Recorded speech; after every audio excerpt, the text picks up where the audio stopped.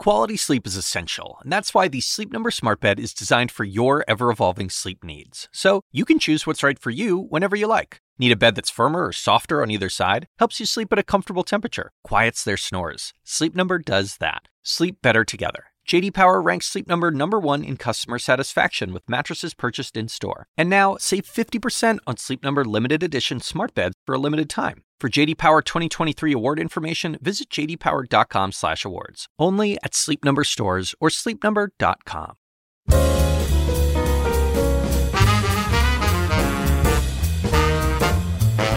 And now, from the University of Chicago Institute of Politics and CNN, The Axe Files, with your host, David Axelrod. I've always said if you're going to have a Hall of Fame career, get it out of the way early.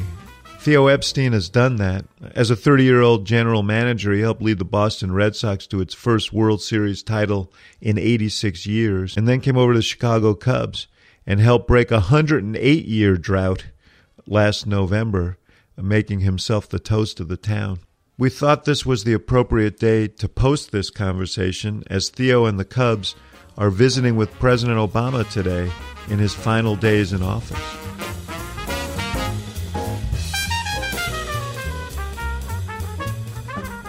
Theo Epstein, you are a classic story of a guy who grew up on the right side of the tracks and made good.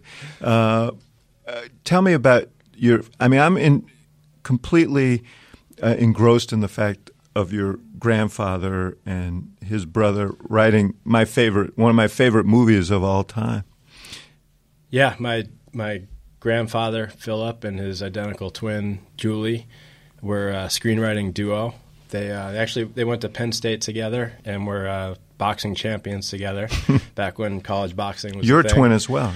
I'm a twin as well, and my mom's a twin. So 3 straight generations. And then they moved out to L.A. and became a writing team. And ended up working for a long time for Warner Brothers, and had a real contentious relationship with Jack Warner, actually. And were called before the House Committee on Un-American Activities. Yeah, I was going to ask about that. I mean, the blacklist was vicious out there. So they were embroiled in that. And at one point they were asked if they were members of any communist organization, and they said yes, Warner Brothers. So they were, but they weren't blacklisted. No, but they stood up for their friends who were, and were sort of right on the line. But they wrote many movies together, including Casablanca. And my grandfather died in 1952, so I never knew him. But Julie became sort of a surrogate father for my dad and a surrogate grandfather to me. And every time I would ask him about Casablanca and what made it so great, he would just say, that one, same old crap. So he was really modest about it. But we're very proud of it. And he won the Academy Award for it. And so that sits at my dad's mantle, and everyone's along with the World Series trophy, along with the 2004 World Series ring that I gave my dad. Yeah, that's cool. That's great. So your dad's a writer as well. Yeah, my dad's a longtime novelist and created the creative writing program at Boston University, and has published many books, and probably the King of the Jews is the best known. It was on the New York Times bestseller list, a Holocaust novel. Writes a lot of historical fiction, mixes in a lot of Yiddish to make sure it's just about unreadable for most of the population. But he's a great author and teacher. So the question, and your mom runs a business as well. She runs a clothing store? Yeah, my mom kind of had the opposite upbringing of my dad. So my dad grew up in Hollywood, because his dad worked in the movies. My mom grew up in Brooklyn and spent a lot of time in and out of foster homes with her twin sister, and had to start working during high school, and was very much a self-made woman. And she ended up opening a women's clothing store. How did they meet? They met when my dad was teaching an English class at Queens College at night, sort of a night education class, and my mom's twin sister was taking the class, and she was married, but she thought the teacher was handsome, so she told my mom to come audit the class. So she came, and then they, followed him home to the subway one time, and they ended up. That's like a script. Yeah, it is. It sure is. We tease them about that a lot. But so then my mom, no college whatsoever, but started this clothing store, 40 years ago with her twin sister and with their best friend in the studio apartment of the best friend. So it's called The Studio, and it's still going. In Brookline? In Brookline, yeah. So she's... Maybe we'll drum up a little business. Yeah, and Harvard one time asked them to come teach a class on women in small business. Huh. And one year she made more than my dad. My dad taking home a college professor's salary, and when the economy was really booming, my mom made more than my dad one year, and we all loved that because he had the all the Yale education and the postgraduate degree and everything, and my mom was a big success. So I guess the obvious question is, what the hell happened to you? My dad asked me that all the time. But yeah, he did push literature a lot and in school in general and scholarship, and he made us read a ton when we were growing up, and I thank him for that. But my parents say I was always in love with baseball. From the time I was 2 years old. They say, I don't know if these stories are true or not, but they say I would attract a big crowd in Central Park, hitting home runs with a wiffle ball and wiffle ball bat. And then when I was 5, if they ever needed me to relax and calm down, they'd just sit me in front of a baseball game on TV. And they say when I was 8, they asked me what I wanted to do when I grew up, and I said, well, I can't see myself being happy if I'm not working in baseball in some way. And I was just a typical kid growing up in Boston, initially in New York and then Boston, wanting to play shortstop for the Red Sox, and that pretty clearly didn't work out, so I had to find another avenue. Now, we spoke in the spring down in Arizona, and you told me that one of the highlights of your youth was when the program came out for the computer game, the GM game, and so you could do trades on. Yeah. So I grew up playing this game called Micro League Baseball, which was sort of the computer version of Stratomatic. Yeah, baseball, like my generation played Stratomatic. Yeah, and I played Stratomatic a little bit too. But when it was kind of a big deal, I remember when the Apple IIc came out, and everyone could have an Apple in their house, and Micro League Baseball was the most sophisticated baseball simulation along the lines of Stratomatic, which actually does a great job of teaching you the percentages of baseball strategy and when to bunt, when not to bunt, when to run, when not to run. It's pretty interesting. But so Micro League was a game I used to play a lot with my brother, and then one year they came out with this add-on disc that allowed you to not only just play the games but also trade players and construct your own teams. It's called the General Manager / Owner's Disc, and I fell in love with that right away, and it was fascinating to make deals and construct your own teams. And looking back on it, it was probably pretty good training. Do you you talk about percentages and obviously data has become a huge thing. Were you a kind of empirical guy back then? Was data something that interested you? Because you were a writer. I know you wrote.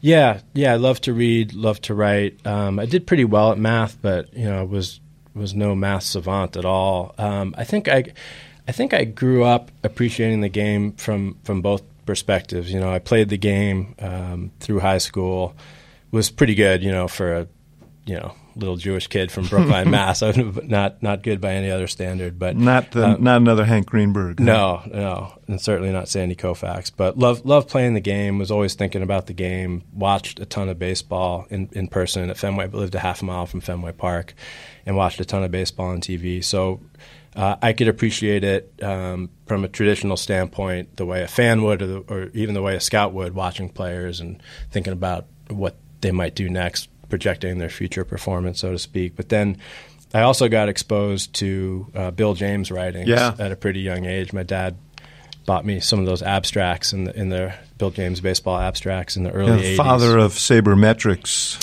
Yeah, he really was. He really is. And to some extent, it started with Branch Rickey, who hired a statistician, and he understood the importance of on-base percentage versus batting average, for example.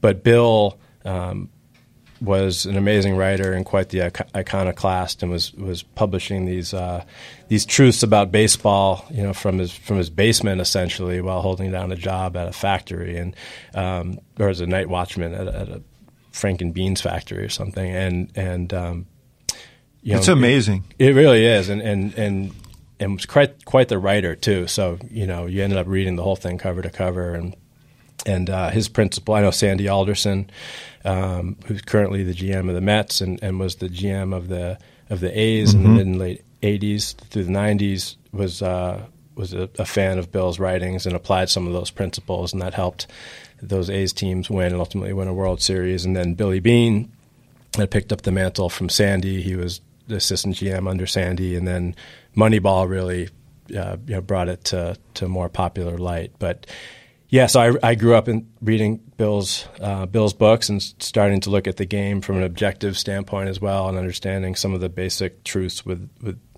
the numbers of the game. And I think that's like basic truths. We'll talk a little bit about the basic truths that he uncovered. Just that the best one to talk about is the one I just mentioned. That Branch Rickey understood, just because it's easy to grab onto, just how much more important on-base percentage is to scoring runs than batting average, for example. And so the whole industry was based on batting average. If you watched a game on TV, they showed the hitter's batting average. Everything was about becoming a 300 hitter, and it didn't matter how much you walked and how much you got on base. But if you were trying to build a team to win, winning is all about scoring as many runs as you can and preventing runs. You would essentially ignore batting average and focus just on how much a hitter got on base. And Bill understood that, and I think Branch Rickey understood that, and that's why his teams won so much. And Sandy understood that, and then Billy, and then the whole world with Moneyball. And of course, that's just the surface level insight. And you can drill. The great thing about baseball is you can drill as deep as you want, and there's so much more that we don't know about the game than we do. We probably understand 3 or 4% of the game, and the rest is a great unknown that you can research, just trying to find these slivers of insights that might help you. I want to talk a little bit more about that in a minute. You mentioned Branch Rickey. In a lot of different ways, he seems like sort of the prototype of the modern baseball person in the way he approached personnel and the way he approached training and the way he approached, as you say, statistics. Yeah, I think he'll forever be the best baseball executive of all time because of his innovation and really modernized the game, and probably most importantly integrated the game in a very courageous way by signing Jackie Robinson. But yeah, he invented the modern farm system. He understood the importance of finding quality through quantity, by signing hundreds of players to play in your farm system, and through evaluating their performance, the best ones would rise to the top, and was the first one to really understand the importance of statistics and evaluating players and projecting their future performance. You guys have this manual, The Cubs Way, and but he did that 60 years ago. Yeah, he had his whole organization vertically integrated from top to bottom, their entire farm system, and then out of his impact on the Dodgers came Al Campanis, and he's the one who I think officially wrote the first manual, the Dodger Way of playing baseball. Campanis wrote that, and that helped lead the way to the Dodger dynasty, the 60s, and then I was working for the Orioles in the early 90s and saw Cal Ripken Sr.'s Oriole way of playing baseball. So it made an impression on me, and I realized that if you wanted to get the whole organization on the same page about how you wanted to play the game, how you wanted to teach the game, it was really important to codify it. So that was one of the first things we did at the Red Sox, and then here at the Cubs, that was, I think, literally the first thing we did after the press conference, sat down together to define how we wanted to play the game. Let's get back to your narrative. So you followed your father's footsteps and you went to Yale. David Leonhardt, who's now a prominent columnist at the New York Times, told me that when you were sports editor there, you were the best writer there, but you were focused on baseball. Yeah, that doesn't speak well of the other writers at the Daily News at the Maybe time. false modesty on his part, I don't know. That's a nice compliment. Yeah, so I went to Yale, and I was choosing between Yale and Williams, which was a Division III school where you could play baseball. Yeah, I would have hoped I could continue to play baseball and soccer, but ended up going to Yale and was not nearly good enough to play there. So was looking for other ways to stay involved in sports, and the Daily News ended up being a great opportunity. I met some great people and threw myself into that, and it also helped me realize I probably did not want to become a sports writer. Just got some exposure to professional sports writers, and to me it seemed a little bit too solitary of a pursuit, too individual of a pursuit for me to pursue. But have a tremendous respect for sports writers and for the media as a whole. Well, you're good at it. I mean, you're good at dealing with those guys. I talked to some of them when I was working on a piece about you and the Cubs for the New Yorker, and one guy said, Theo can give you an answer that has 3 meanings and they'll all be true, which is a talent to, if people think you're not misleading them. Right. I mean, as an old reporter, and you're as an old reporter can appreciate that. So did that experience help you deal with reporters? Yeah, I think it did. And then I also, in breaking into baseball, I got my first start for a year or so in public relations, so I got to see the game from that standpoint too. Tell the story about how that happened, your job with the Orioles. Yeah, so I wrote letters to a number of teams, and sort of the old-fashioned good old boy network Yale connection came through. I'm a little bit embarrassed to say, but it ended up being a great break. Calvin Hill, the great Yale football player, the father of Grant Hill, the basketball player, and still a big force in sports. He's currently working for the Cowboys. But Calvin Hill at the time, was the vice president of administration for the Baltimore Orioles. He got my cover letter and resume and saw Yale on it, and I think I had mentioned a couple of the research projects I had done on the Negro Leagues, and that caught his attention. And he ended up calling me.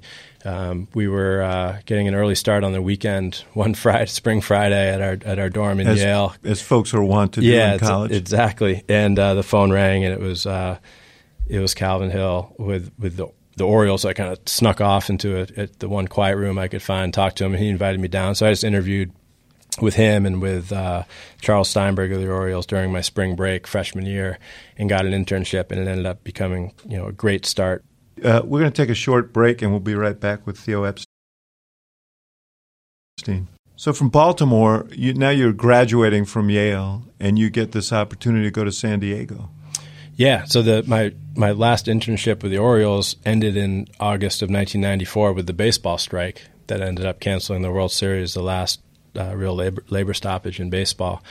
So the prospect of a job seemed to be waning at that point, and I started to apply to law schools and other things I wasn't really all that interested in. And then I got a call out of the blue from Charles Steinberg and Larry Lucchino, who had just gotten an opportunity out in San Diego, and I'd never been to San Diego, but they offered me the job. There was about This is with the Padres. There was 10 inches of snow out my dorm room window in New Haven, so I said yes, sight unseen, and accepted, and then flew out there the day after I graduated to start new job and new life in San Diego. And you moved up pretty quickly in that organization. Yeah, so I did PR for a year there, but so you're dealing with reporters every day. Yeah, and then didn't love it, but was working in baseball, and saw it mattered. But I befriended the general manager, Kevin Towers, who at the time was a new young general manager there, and we hit it off. He was married, and I was single and 21, right out of college, so he was kind of living vicariously through me a little bit, and I got to hang around his office and listen to how they evaluated players and the different things that would go on in the baseball operations department. He took a liking to me and started taking me out to teach me how to scout, seeing amateur players, and then quickly brought me over to work in the baseball operations department, which was my ultimate dream. And you ended up running that department how old were you when? Well, I didn't run. The general manager runs that that department, but he promoted me to something called director of baseball operations, which is basically, it's just a jack of all trades to do a lot of things in the baseball operations department. So I was in my mid-20s, and the great thing about the Padres at the time is it was a small market team, so we had to be resourceful, and it was a really small shop. So where another organization might have had 20 folks in their baseball operations department in the home city, we had 4 or 5. And so got to do a little bit of everything. Got to work in pro scouting, got to go out for the draft, got to help out in player development, got to help out on major league transactions. And it's really where I formed my current view of the game. My office was situated literally between the scouting director and the statistical analyst that they had at the time. They were one of the first teams to have a stats guy on staff. And those two, the scouting director who saw the game really traditionally would go out and evaluate players subjectively with his eyes. He and the stats guy who would evaluate players objectively and didn't even want to see them play, would only want to see their track record. Those two hated each other. But they both liked me, again, I think just because I was young and going out and eager and eager to please them and help them out. I got to hear the best from both of them, and maybe some things I didn't agree with as well. And they would try to lobby me on why, their way of seeing the game was the right way. And what I determined is that they were both great baseball guys and really insightful about the game, but that I thought I saw the clearest picture about players and about projecting players' future performance by looking through both lenses, by looking through the traditional scouting lens and at the same time also looking through an analytical, more objective lens. And if you could find a transaction that made sense looking through both those lenses, it was probably a pretty good move for your team. The thing about the small operation is interesting to me because kids always ask me, like, how do you get to be, the strategist for the president and so on, and how do you start? And I always tell them, go find some small campaign where you can do everything and where you're not pigeonholed, and where if you're eager and you're willing to help, you can learn the whole deal. And the same is true, obviously, for you. Yeah, I think had I worked initially at a big market team, that would have had a bigger staff and maybe didn't have to be as innovative to solve problems or as aggressive and resourceful. It wouldn't have been the same experience. And what I always tell kids when they're first starting out in baseball is, whoever your boss is or your bosses are, they have 20% of their job that they just don't like. And so if you can ask them or figure out what that 20% is and figure out a way to do it for them, you'll both make them really happy and improve their quality of life and their work experience, and also gain invaluable experience for yourself. And if you do a good job with it, they'll start to give you more and more responsibility. And that's really what happened with me at the Padres. But you ended up back in Boston a few years later. Lucchino went back to Boston, brought you back there. Yeah, Larry got involved with the new ownership group of the Red Sox in late 2001, and by the end of spring training, so March of 2002, he had brought me back there as assistant general. Any reluctance to leave San Diego? It's kind of a sweet life out there. It was. I got to be out there from age 21 to 28 and had some great experiences. I turned down an assistant GM job elsewhere just to stay with the Padres at a lesser position because we had such a tight-knit group and it was such a nice life out there. But it felt like time. And really the Red Sox, that was my ultimate dream, right? I grew up half a mile from Fenway Park. I was a huge fan of the team.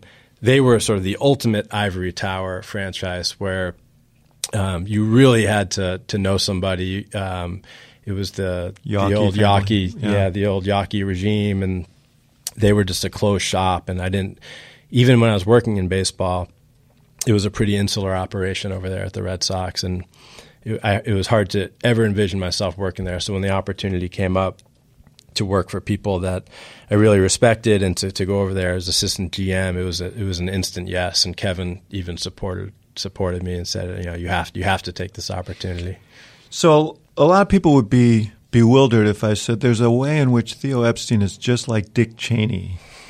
But you got assigned the task of trying to find a general manager for the Red Sox shortly after you arrived there, and somehow you ended up in the job. How did that happen? Yeah, no, I'm innocent of any of any scheming. I guarantee you. But no, I got the job in March of 2002. I was named the assistant general manager, but there was no full-time general manager. There was an interim general manager, Mike Port. Dan Duquette had been fired a few months earlier as the full-time general manager. And what the owners decided was that we would go through the season with just an interim general manager and with me as assistant GM, and that they'd name a permanent general manager after the season. So we had a pretty good team in 2002, but didn't make the playoffs, and they tasked me with leading the search for our next general manager. And it led me to two individuals, J.P. Ricciardi, who was a disciple of Billy Beane, who was at the time the general manager of the Blue Jays, but a Worcester native and someone who I thought would be really interested in the job. And out of loyalty to the Blue Jays, he declined the opportunity. And then thinking big, we decided to go after Billy Beane, who had had a tremendous amount of success with the Oakland A's. Would be immortalized in the pages of Moneyball and in the movie. After this, you missed the opportunity to have Brad Pitt play you. They would have had to find a less handsome actor for sure had that been me. But yeah, so we talked to Billy, and he actually accepted the job, and then did a lot of soul searching, and 24 hours later called me and told me that he just couldn't take the job, and he had put a lot of thought into it, and there were a lot of very legitimate personal reasons why he couldn't take it and leave family and move 3,000 miles away. So now I've completely bungled the search for a full-time general manager, and I have to go back with my tail between my legs to my bosses and tell them that the first two nominees that turned the job down.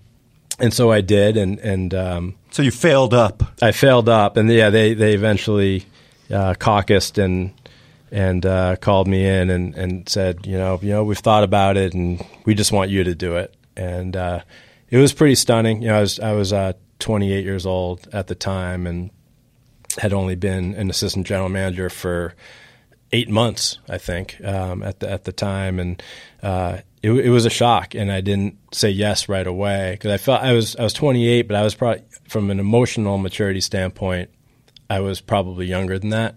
And I think that's what 7 years in San Diego. Yeah, exactly, and maybe working in baseball too.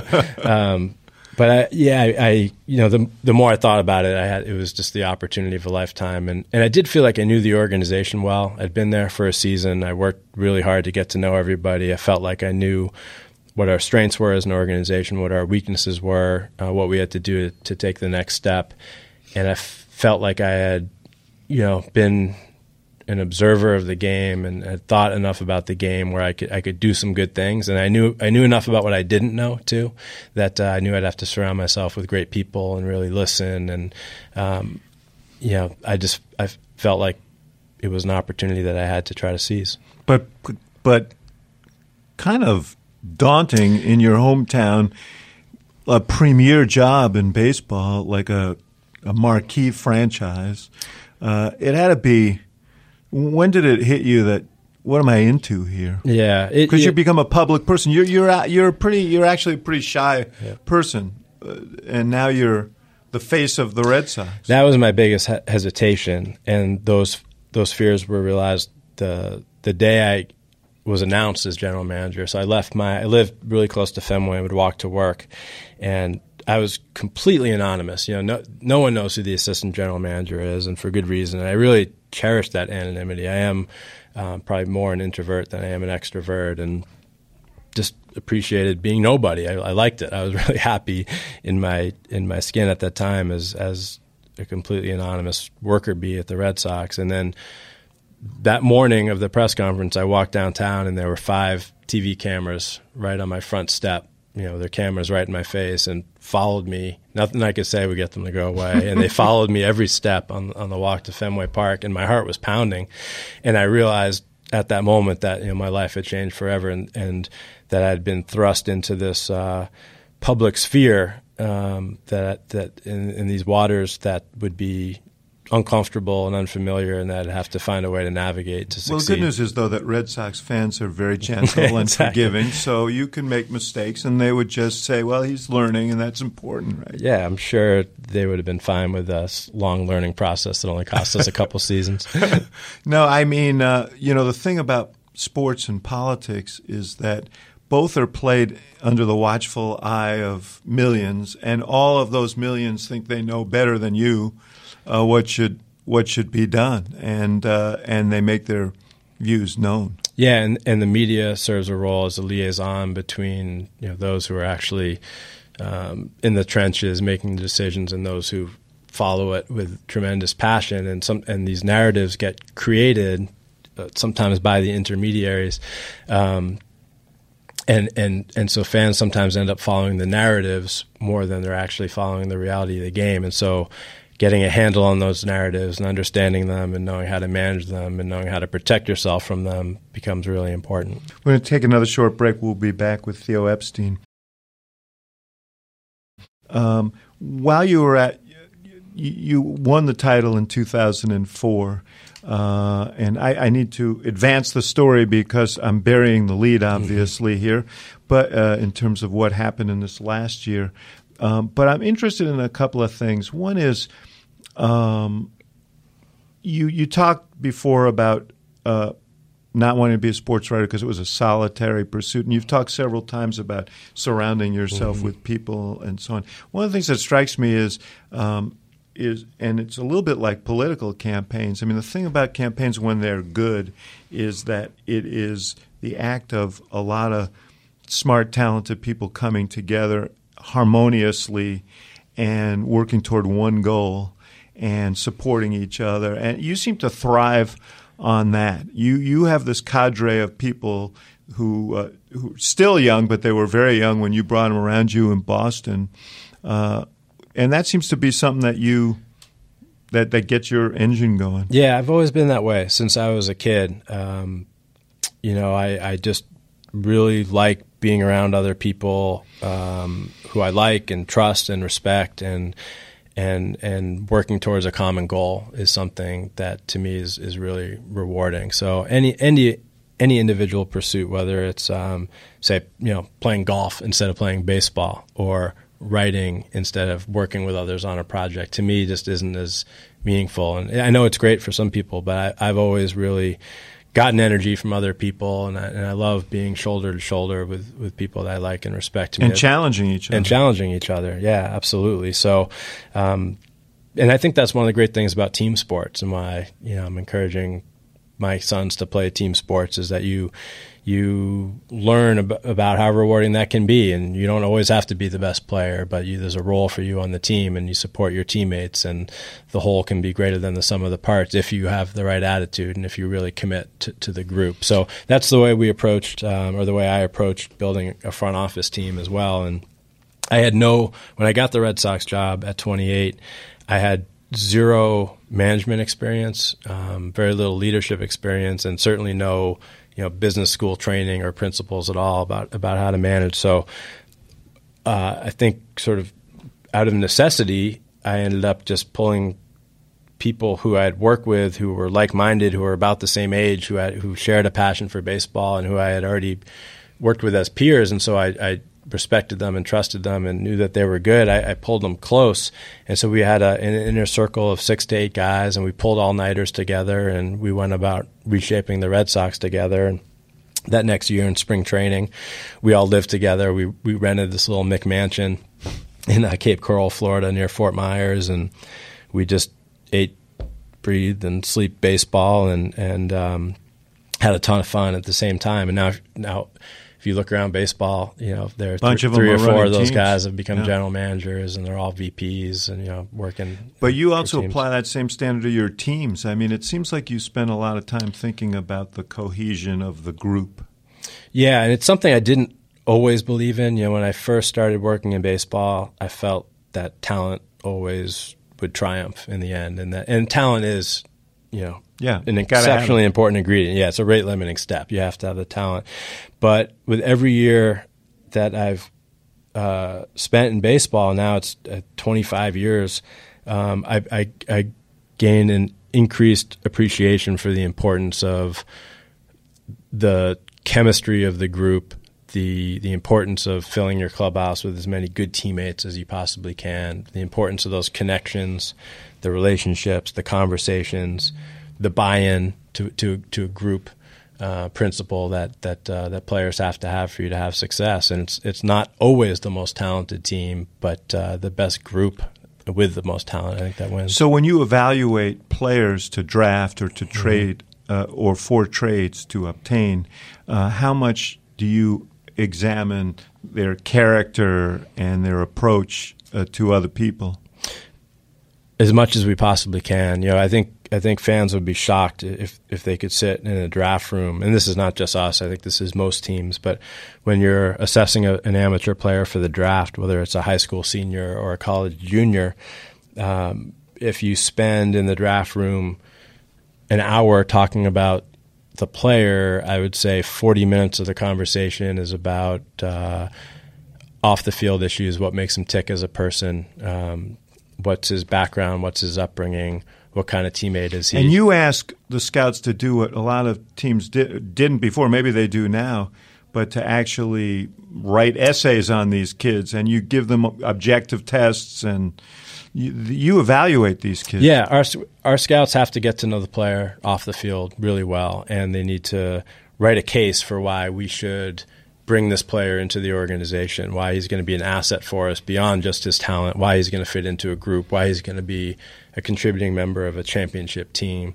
And so they get to know the player over several years and chronicle all their interactions with him, and they list multiple examples of how the player faced adversity in his personal life and how he responded, how he faced adversity on the field in his baseball life and how he responded, how he treats his teammates, how he treats the clubhouse guys, what his girlfriend says about him, what his ex-girlfriends say about him. Probably even more important. Yeah, what his friends and enemies each say about him, what his guidance counselor says, his teachers say. And you get a pretty good feel for the player. And we really do focus on how the individual responds to adversity, because baseball is a game in which you fail all the time. Adversity failure is inherent in the game. Right. So if you don't respond well to adversity, you're probably not going to have any kind of a long career in baseball. And on top of that, we're taking amateur players who are usually the best player on the field and these big fish in these little ponds, and then thrusting them into an environment that's foreign to them where they're not going to have immediate success. They're going to be surrounded by other players who are more talented than them. And we're trying to project for these 17, 18-year-old kids how they're going to respond when they're part of hopefully a championship team 10 years later at age 27 and 28, when they're in their baseball prime. And so it's a really interesting endeavor, and our area scouts have to do a great job predicting how a player's personality will play in a group. We definitely factor that in. The other thing that you did in Boston was pioneer this neurotesting, which is still not the norm in baseball, but talk about that. Yeah, so these days, 10 years plus past Moneyball, there's been and deep into the information age, there's so much data out there that's publicly available that the landscape is really flat now. All 30 teams have statistical information. They have analytical staffs. We're all plumbing through the same numbers, and you can get small advantages with finding new streams of data and maybe analyzing it in a little bit more sophisticated way than someone else. Data analysts here at the Cubs, so you obviously invest a lot in it. Yeah, we do. We have a huge data team, and most teams do, and you have to just to stay current. But 10 years ago, you could get a huge competitive advantage by finding an insight, let's say, for example, in the draft, finding some metric that you can use in assessing college players and their performance and projecting it going forward into professional ball. And we did. But these days, it's so hard to find any competitive advantage based exclusively on statistics that you have to get really creative. Because everybody's got the same Everyone's numbers. got the same information. Mm-hmm. Everyone's hiring kids out of MIT and Stanford and Ivy League schools with advanced math degrees to dice up the numbers. And kids who wanted to play baseball and couldn't. Yeah, exactly. And so you have to look to other areas for competitive advantages. So years ago at the Red Sox, we met these neuroscientists who were interested in what the brains of really great hitters look like and if they could learn anything from them. And so we developed a partnership with them where we gave them access to all of our professional players, from David Ortiz and Dustin Pedroia down through the lowest levels of the minor leagues, and they would test these players on pretty simple baseball simulations on a computer, a little software. They look like computer games, video games, essentially. And in exchange, we got some exclusivity for whatever insights they were able to derive from all this testing. And so after many years, they were able to develop some tests that properly and accurately assessed the different neural pathways that a great hitter might have. And so, these tests would identify the David Ortizes and Dustin Pedroias and rank them much higher than some of the lesser hitters, and certainly higher than any layman who were totally on a different level. If they were to test you or I, we would fail the test. And so we just used these. I'm sure of that. We would use these tests both for evaluative purposes. So we'd take our laptops with us when we'd meet with high school players or college players we were thinking about drafting, and give them the test so we could learn. It's like a video game. Yeah, like a video game. We'd ask them to play, and we'd learn a little bit about how their brain worked, and did they have the type of neural pathways that were the markers of maybe a future great hitter, or were they just more ordinary? And then we also used it to help develop some of the skills that hitters need to thrive in Major League Baseball, because the games are based on these algorithms that you can program them to make the game more and more difficult the better that you do. So let's say a simple one is reaction time. And it tests all kinds of things: reaction time, dynamic hand-eye coordination, inhibitory control, which is the ability. So can you hold up when you recognize what a pitch is? Yeah, when you see a pitch that starts to be a strike and then you recognize it's going to be ball, can you check your swing and stop? Or can you recognize spin on a ball and recognize it's not a fastball, it's a breaking ball, and then change your mind about swinging? It tests all these things.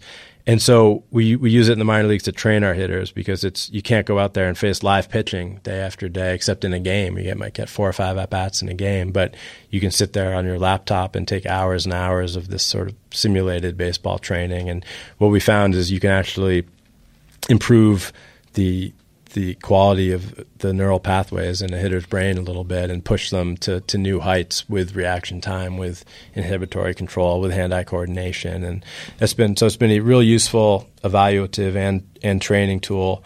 And who are some of the players who emerged as a result of this test? There are players who you actually advanced in the process because of how they performed on this test. Well, one good example with the Red Sox is Mookie Betts, who our scouts did a great job identifying. He was a high school kid from Tennessee who was actually a better bowler than he was a baseball player in high school, but extremely athletic, great kid.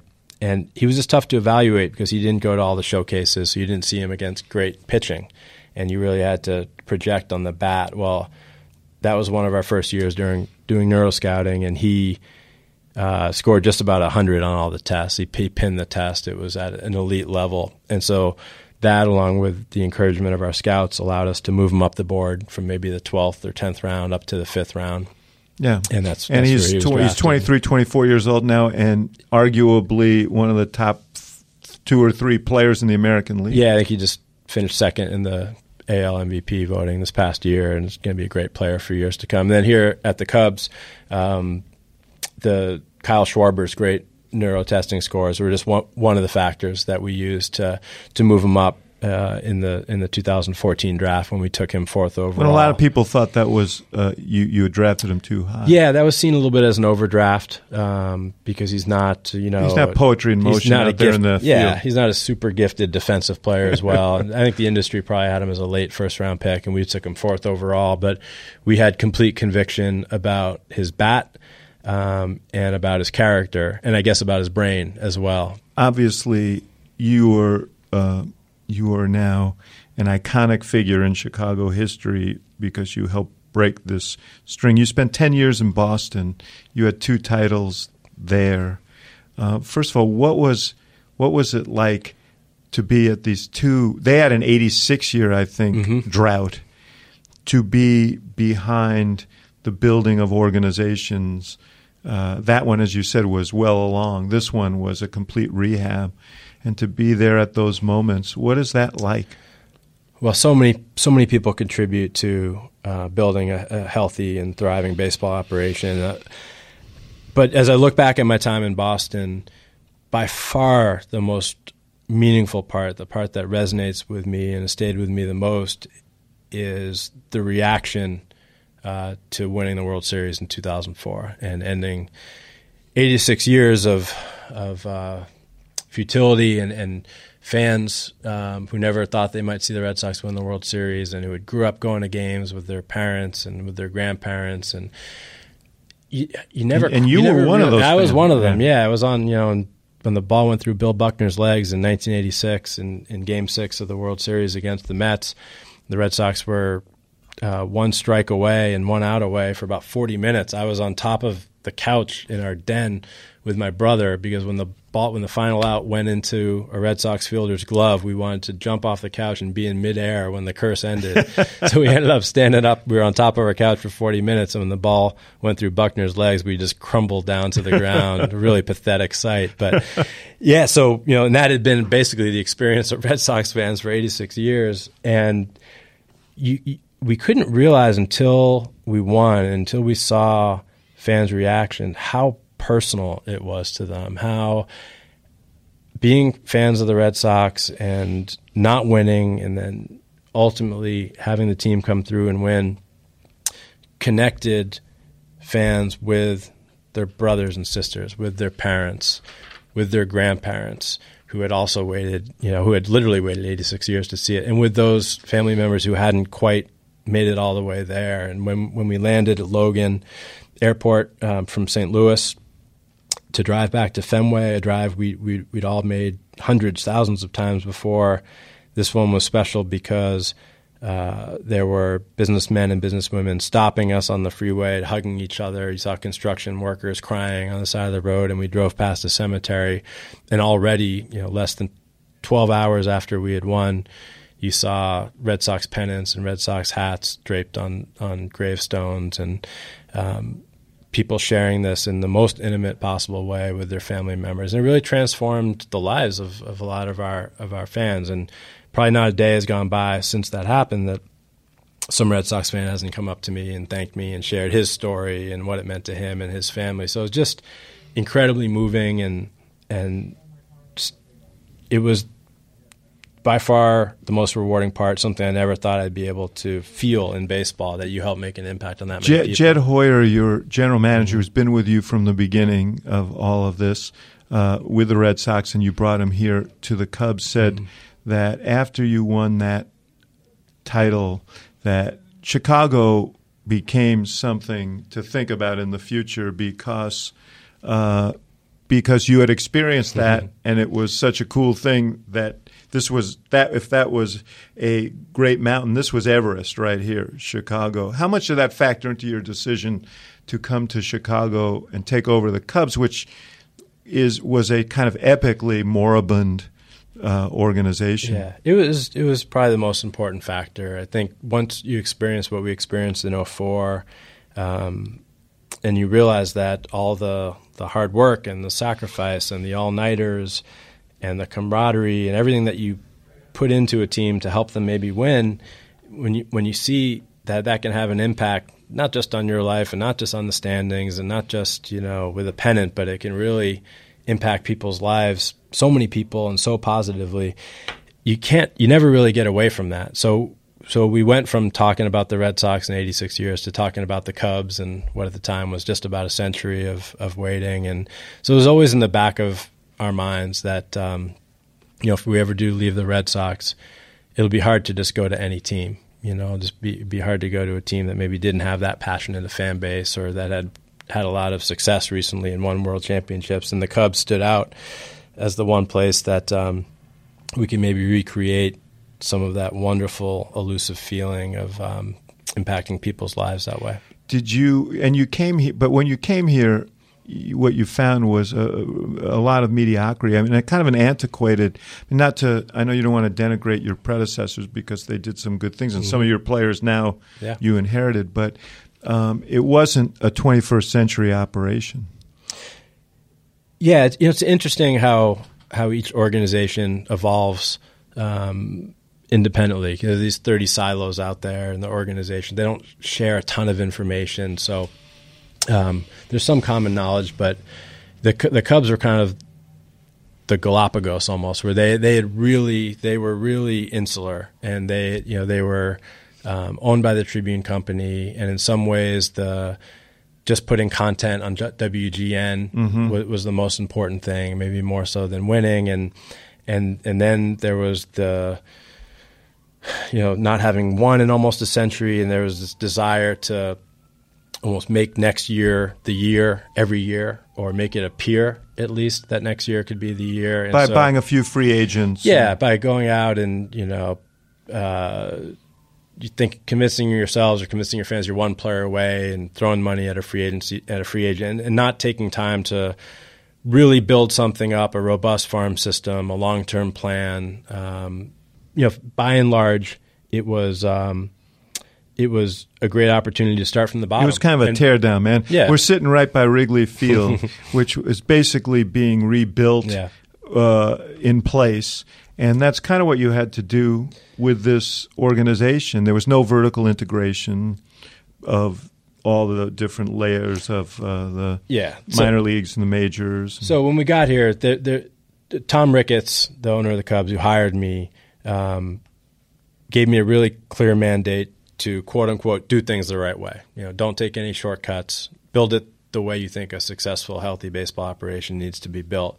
And we didn't have much talent at the big league level, and we didn't have much talent in the minor leagues. Which is a bad combination. Bad combination. We're the most expensive team in the division, and the least talented team in the division, the oldest team in the division. So it was clear we had to start anew. And so the first winter, the most important thing we could do was not go out and sign a free agent. We weren't a player away. We weren't even 6 players away. We had to focus on building a robust baseball operation. So we started with our scouting department and hired some new scouts, and then defined what was important to us. And the currency of the draft is information. So we're going to go about changing the way we gather information and process information and use information. And then equally as important, if not more important, player development, the minor leagues. You can't in modern baseball succeed just by hiring a manager at each level, a coach at each level, and throwing the players out there and let the most talented players rise to the top. You have to treat the minor leagues almost like a university. Like you're getting these 16-year-old kids from the Dominican, 17, 18-year-old kids from high school, 20, 21-year-old kids from college, and you have to help turn them into men and help turn them into professionals and help groom them so they can step into Wrigley Field in Chicago in the middle of a pennant race and play championship caliber baseball. Which we just saw. Yeah. So we all got together. It was the first thing we did in player development. All of our scouts, all of our minor league coaches and managers and coordinators and major league staff, we all gathered at a hotel in Mesa, Arizona, and for 4 days we talked about how we wanted to play the game, what we wanted to stand for as an organization. So if the Dodgers had their way in the 50s and 60s and the Orioles had their way in the 70s, what would the Cubs' way of playing baseball be? What would it mean to be a Cub? So we spent a day on hitting, and we didn't all agree, but we got to some common ground. And we really borrowed quite a few things from the Red Sox, and some of the bigger principles I wasn't going to stray from, like controlling the strike zone was going to be a fundamental core of our hitting program. But there was tremendous collective baseball wisdom in the room, and we didn't know where we were going to end up. And we talked through it together. We ended up with a hitting philosophy and a hitting program. Day 2 was pitching. Day 3 was defense and base running. And day 4 was about makeup and character, what type of individuals we wanted to attract to our organization as players. And so we ended up with a Cubs way, and we wrote it all down. It became our manual and our Bible, and it's a living, breathing document that changes each year. But it became this common vision we could all agree upon of what we wanted to become, how we wanted to teach the game, what we'd look like when we had gotten there. And so the hard work of turning around a franchise really started at that level, where we got most talented and we had the best morale at the low minor leagues. And of course at this time we also, instead of going out and signing Prince Fielder or Albert Pujols, who were free agents that winter, we had a vacancy at first base. We traded for Anthony Rizzo, and that next year we drafted Chris Bryant, and the year after that Kyle Schwarber, and made some other trades to bring in young talent. So we were single-minded about bringing in young talent. And about telling the fans what you were doing. Yeah, we were transparent about it. I feel like it maybe wouldn't have worked in a big market to rebuild without just being completely open and honest and transparent about our plans. You kind of let everybody know that they were going to kind of suck for a while. Yeah. Well, we said I wasn't quite that blunt. I think I said, look. But everybody knew what you meant. Yeah, I said every season's important, and if you have a chance to win, you have to take it. But planning for the long term is more important. And so where those two ideals collide, our short-term interest and our long-term interest, we are going to defer every time to our long-term interests. And you got everybody interested in these kids you were drafting. I mean, people were reading the box scores from South Bend and Iowa with more interest than they were reading the box scores from Chicago. I think baseball fans as a whole love to follow young players. They love to maybe go to a minor league game or read about a player when he's in the minor league and see him perform. And then they almost feel a connection to that player and then can track him through the levels of the minor leagues and when he debuts and then maybe struggles but then goes on to become a good player and then an all-star, then part of a world champion. They can say, well, I saw that player when he was an A-baller. I knew that player was going to be good when they drafted him. And our fans really embraced that and dove into it. And my son, Ethan, who's an avid baseball fan and Cubs fan, every day was emailing me some obscure clip about some obscure player, and I mean was totally into watching all of these players evolve. And there was a real dichotomy in the organization through those early years because we were having tremendous success in the draft and in the minor leagues, and some trades that we pulled off went really well, and we had this really great group of talented players with high character in the minor leagues who were thriving. And we'd sit up in the box at Wrigley while we're watching our major league team play, and we'd say, Bryant just hit another homer, or Schwarber just doubled in the gap. And we started to envision what this core might look like in a couple of years when they'd be playing on the field together at Wrigley. But meanwhile, our big league team, understandably, because we hadn't put a lot of resources into it. And you were trading a bunch of guys to get more assets. We traded 40% of our starting rotation 3 years in a row. I mean, we put our fans through so much and our managers through so much and our major league players through so much just by depleting the team to acquire more young players. But the dichotomy was, so we'd be in this great mood watching our minor league players play and maybe going out to see the AA team play or in an instructional league, and then we'd come back and then our big league team would lose and we'd have to literally wipe the smiles off our faces so when going down into the clubhouse, because then we had to have the post-mortem from another loss and deal with some players that weren't happy and with the manager who was suffering through these long seasons. Right. So but it was exhilarating. I think all of us at the Cubs, especially the minor league players and the minor league coordinators and coaches and the scouts, we all felt like we were in on a secret. So we were getting a lot of criticism, deservedly so, because we were in last place and there was a lot of skepticism and we weren't spending money. But we all felt like we were in on this great secret. Like, look how talented our young players are.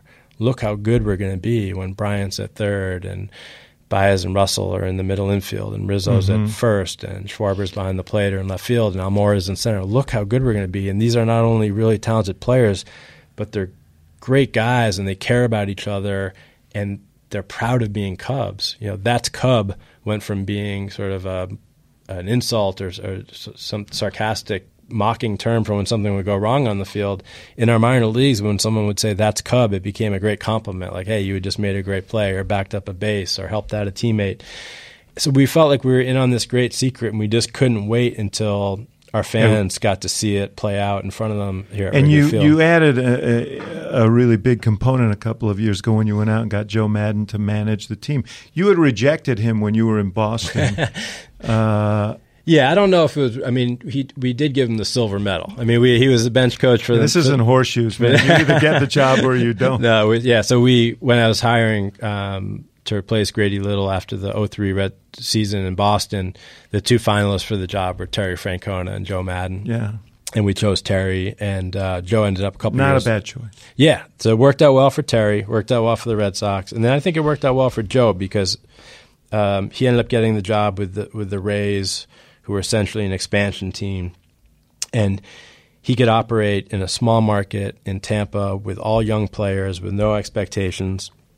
And it was like a great petri dish for him, where he could try out his unconventional style, and he could be himself, and he could do things that would have been highly criticized in Boston and get away with it in Tampa, and really be himself and figure out that, hey, I can do this at the big league level. So I think it worked out great. Just as Terry Francona had to go through his Philly years to get to Boston, I think Joe and what the outstanding job he did in Tampa helped set him up for greater success. Yeah, and he came here as a confident and accomplished manager. He knew who he was. He knew he had to only be himself in order to succeed. And what makes him so unique as a manager?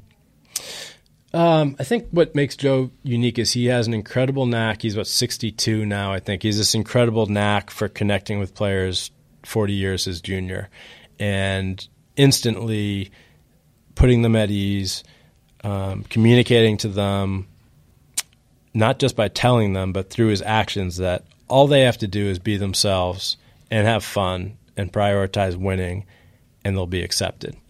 And that's really hard. It sounds simple, right? It's kind of what we want all our teachers to do in some way. But in baseball, that's really noteworthy because there had been this sensibility in baseball where young players, when they came up, were to be seen and not heard, and where they had to almost go through sort of a hazing of sorts from the veterans. They had to really cut their teeth for many years before they'd have the ability to let their personality out at all and to be heard in the clubhouse. And Joe really deconstructed that sensibility and said, like, no, it doesn't matter how experienced you are. It doesn't matter how old you are.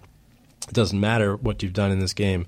All that matters is that you are genuine and that you're yourself and that we have fun together and play hard together. What was really interesting to me was how much he took the pressure off of these kids. And like I know from my own experience, I think presidential campaigns are a little like baseball seasons, and they have peaks and valleys. And you're going to hit the valleys, and there are going to be some times when everybody, when all the millions of people who watch are going to offer their helpful advice about what you should be doing. And keeping your head about you and not losing focus is a really hard thing to do. And to have a leader who can communicate that and keep you at ease and focused seems extraordinarily valuable. Yeah, he came along at just the right time. So it was right at that moment when our young players were starting to come up to the big league level, and they had to start competing and winning some games, and all the scrutiny that would have gone to them really went to Joe instead, because he's just masterful with the media. I've never seen anybody as beloved by the people who cover him as he is. And as much as politicians have to talk to the press, a major league manager has to talk to them much more. Right. It's twice a day, 162 times in 183 days, plus spring training, plus the postseason. So you have to come up with something new and something newsworthy and something usable for them before the game and after the game. And that's really hard, and it can lead to a contentious relationship. But Joe was just born to do it, and he's just naturally entertaining and interesting and genuine. And so he entertains them, and he even communicates to his players through the press sometimes, where if we play a bad game and there's some tough questions after the game, he will just say, we're fine. Did you see these 4 great things that happened? And I know this player made a key error in the 8th inning, but he did such a good job backing up a base in the second. That's what's going to win us games. He just needs to keep playing hard. He's completely on the right path. Just saying it to the media, but the players pick up on that, and they feel supported by him. Yeah.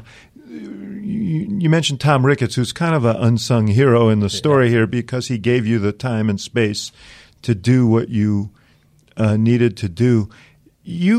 I'd be remiss, given who I am and the nature of this podcast, not to ask you this question.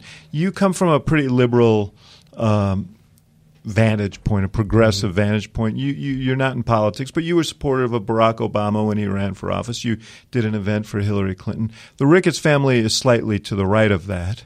and Well, most of them. yes, not Laura Ricketts, but Tom Ricketts' brother, Pete, is the governor of Nebraska, quite conservative. Todd Ricketts is about to join the Trump administration. Does that ever become an obstacle at all, or does that stuff get parked away? And baseball gives us a lot to talk about besides politics, which is great. But I've never been one who feels that if you disagree with someone about politics, you can't connect with them in other ways, or be friends with them, or work constructively with them. So there are differences. I think it's probably more interesting when the four Ricketts siblings, get on their weekly conference calls to discuss the state of the team and family affairs, because Laura is progressive leader in Chicago, and around the country, a big leader of the progressive movement here in Chicago and nationally. And as you said, Pete is now the governor of Nebraska, and Todd raised a lot of money, both against Trump early during the primary, and then for him later on, and is about to join the administration. And Tom usually focuses just on baseball. So I'm sure those calls are would draw high ratings if you would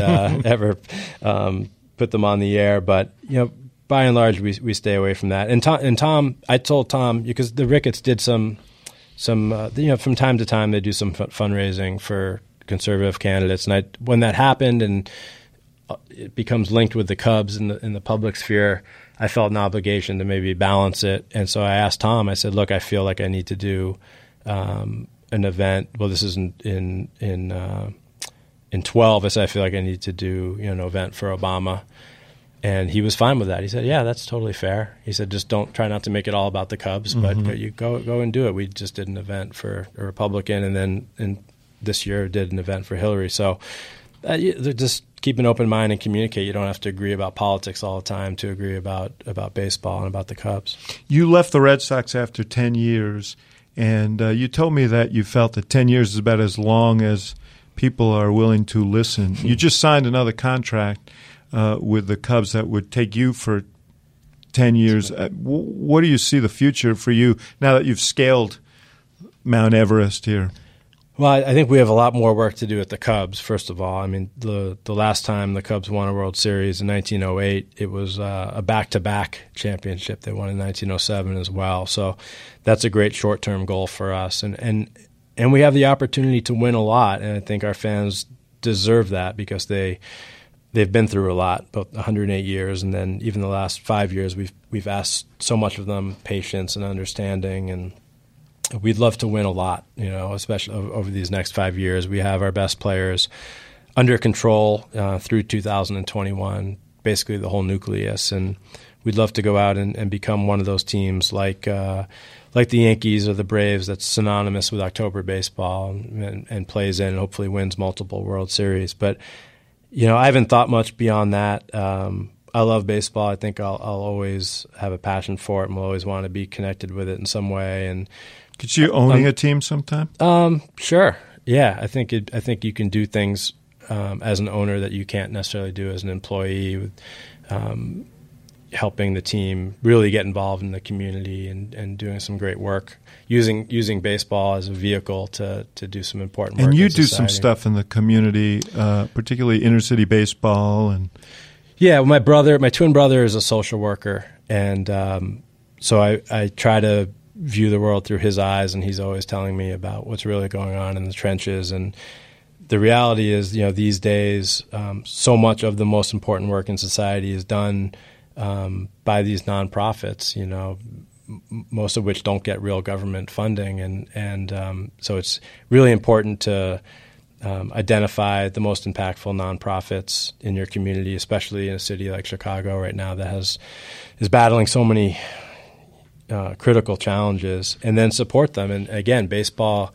it's just bread and circus, right? I mean, what we do, we just entertain the masses, and of course, at the certain moments, it becomes really meaningful to people and transcends that. But by and large, it's just bread and circus. But there are rich fans who are willing to spend money to get access to games and sit in better seats, or sit in the general manager's box, or get autographs, or have these experiences going to dinner with players or with general managers. And if you can use that and raise some money and redirect it to nonprofits. I think that's a great thing and really our responsibility in some ways.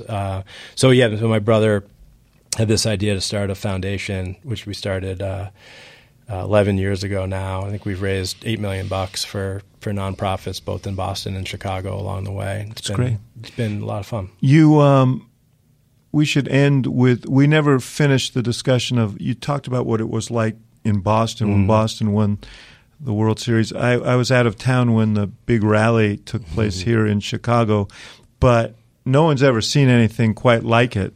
What was your reaction when you saw it? I mean, the crowd estimate was 5 million or something. There are only 3 million or less than 3 million people who live in the city of Chicago. Yeah, and 5 million people would make it, I guess, the seventh largest gathering of humankind in the history of civilization. So I don't know. So you could go for sixth next year. Yeah. That's another thing. And I don't know how accurate the estimate was, but I'll tell you, the rally was the parade was incredible in that we kept getting. We started in Lake Wrigleyville and Lakeview and went down Lakeshore Drive and then onto Michigan Ave and made our way downtown. And we kept getting to a point where you could see nothing but people, nothing but blue, and nothing but exultation and people hugging each other and cheering the players. It was a sea of people, and we felt like that was the pinnacle. That was where the parade, the end of the parade route was, and we must be at the end, and this is the moment, and there must be 1 million people we can see right here. But we just kept turning corners, and then onto Michigan Ave, and then back onto Ontario and onto Chicago. There were probably 20 moments like that. Yeah. It just was endless, and it's a beautiful thing when a community which does have problems and does have divisions, it's like a civic communion in which everybody takes part. Yeah, that was the most wonderful part, or the two most wonderful parts. How it connected families, and everyone seemed to watch the last out and celebrate it with their families and connect around something so wonderfully. And then it also connected the city, where it is divided in a lot of really important ways, and we are fighting critical life and death challenges as a city. But for really a whole month, and even since then, the city has been completely united behind this team and the wonderful accomplishment. And we've seen the best of Chicago since. I mean, people in great moods and smiling and working together and waiting through the cold winter together for spring training to come. Because everybody's counting the days until pitchers and catchers report. Theo Epstein, thanks for this, and thanks for what you've done for the city. It really has been an extraordinary thing to watch. Thanks for those words. Thanks for having me on. Thank you for listening to The Axe Files, part of the CNN Podcast Network. For more episodes of The Axe Files, visit cnn.com/podcast and subscribe on iTunes, Stitcher, or your favorite app. And for more programming from the University of Chicago Institute of Politics, visit politics.uchicago.edu.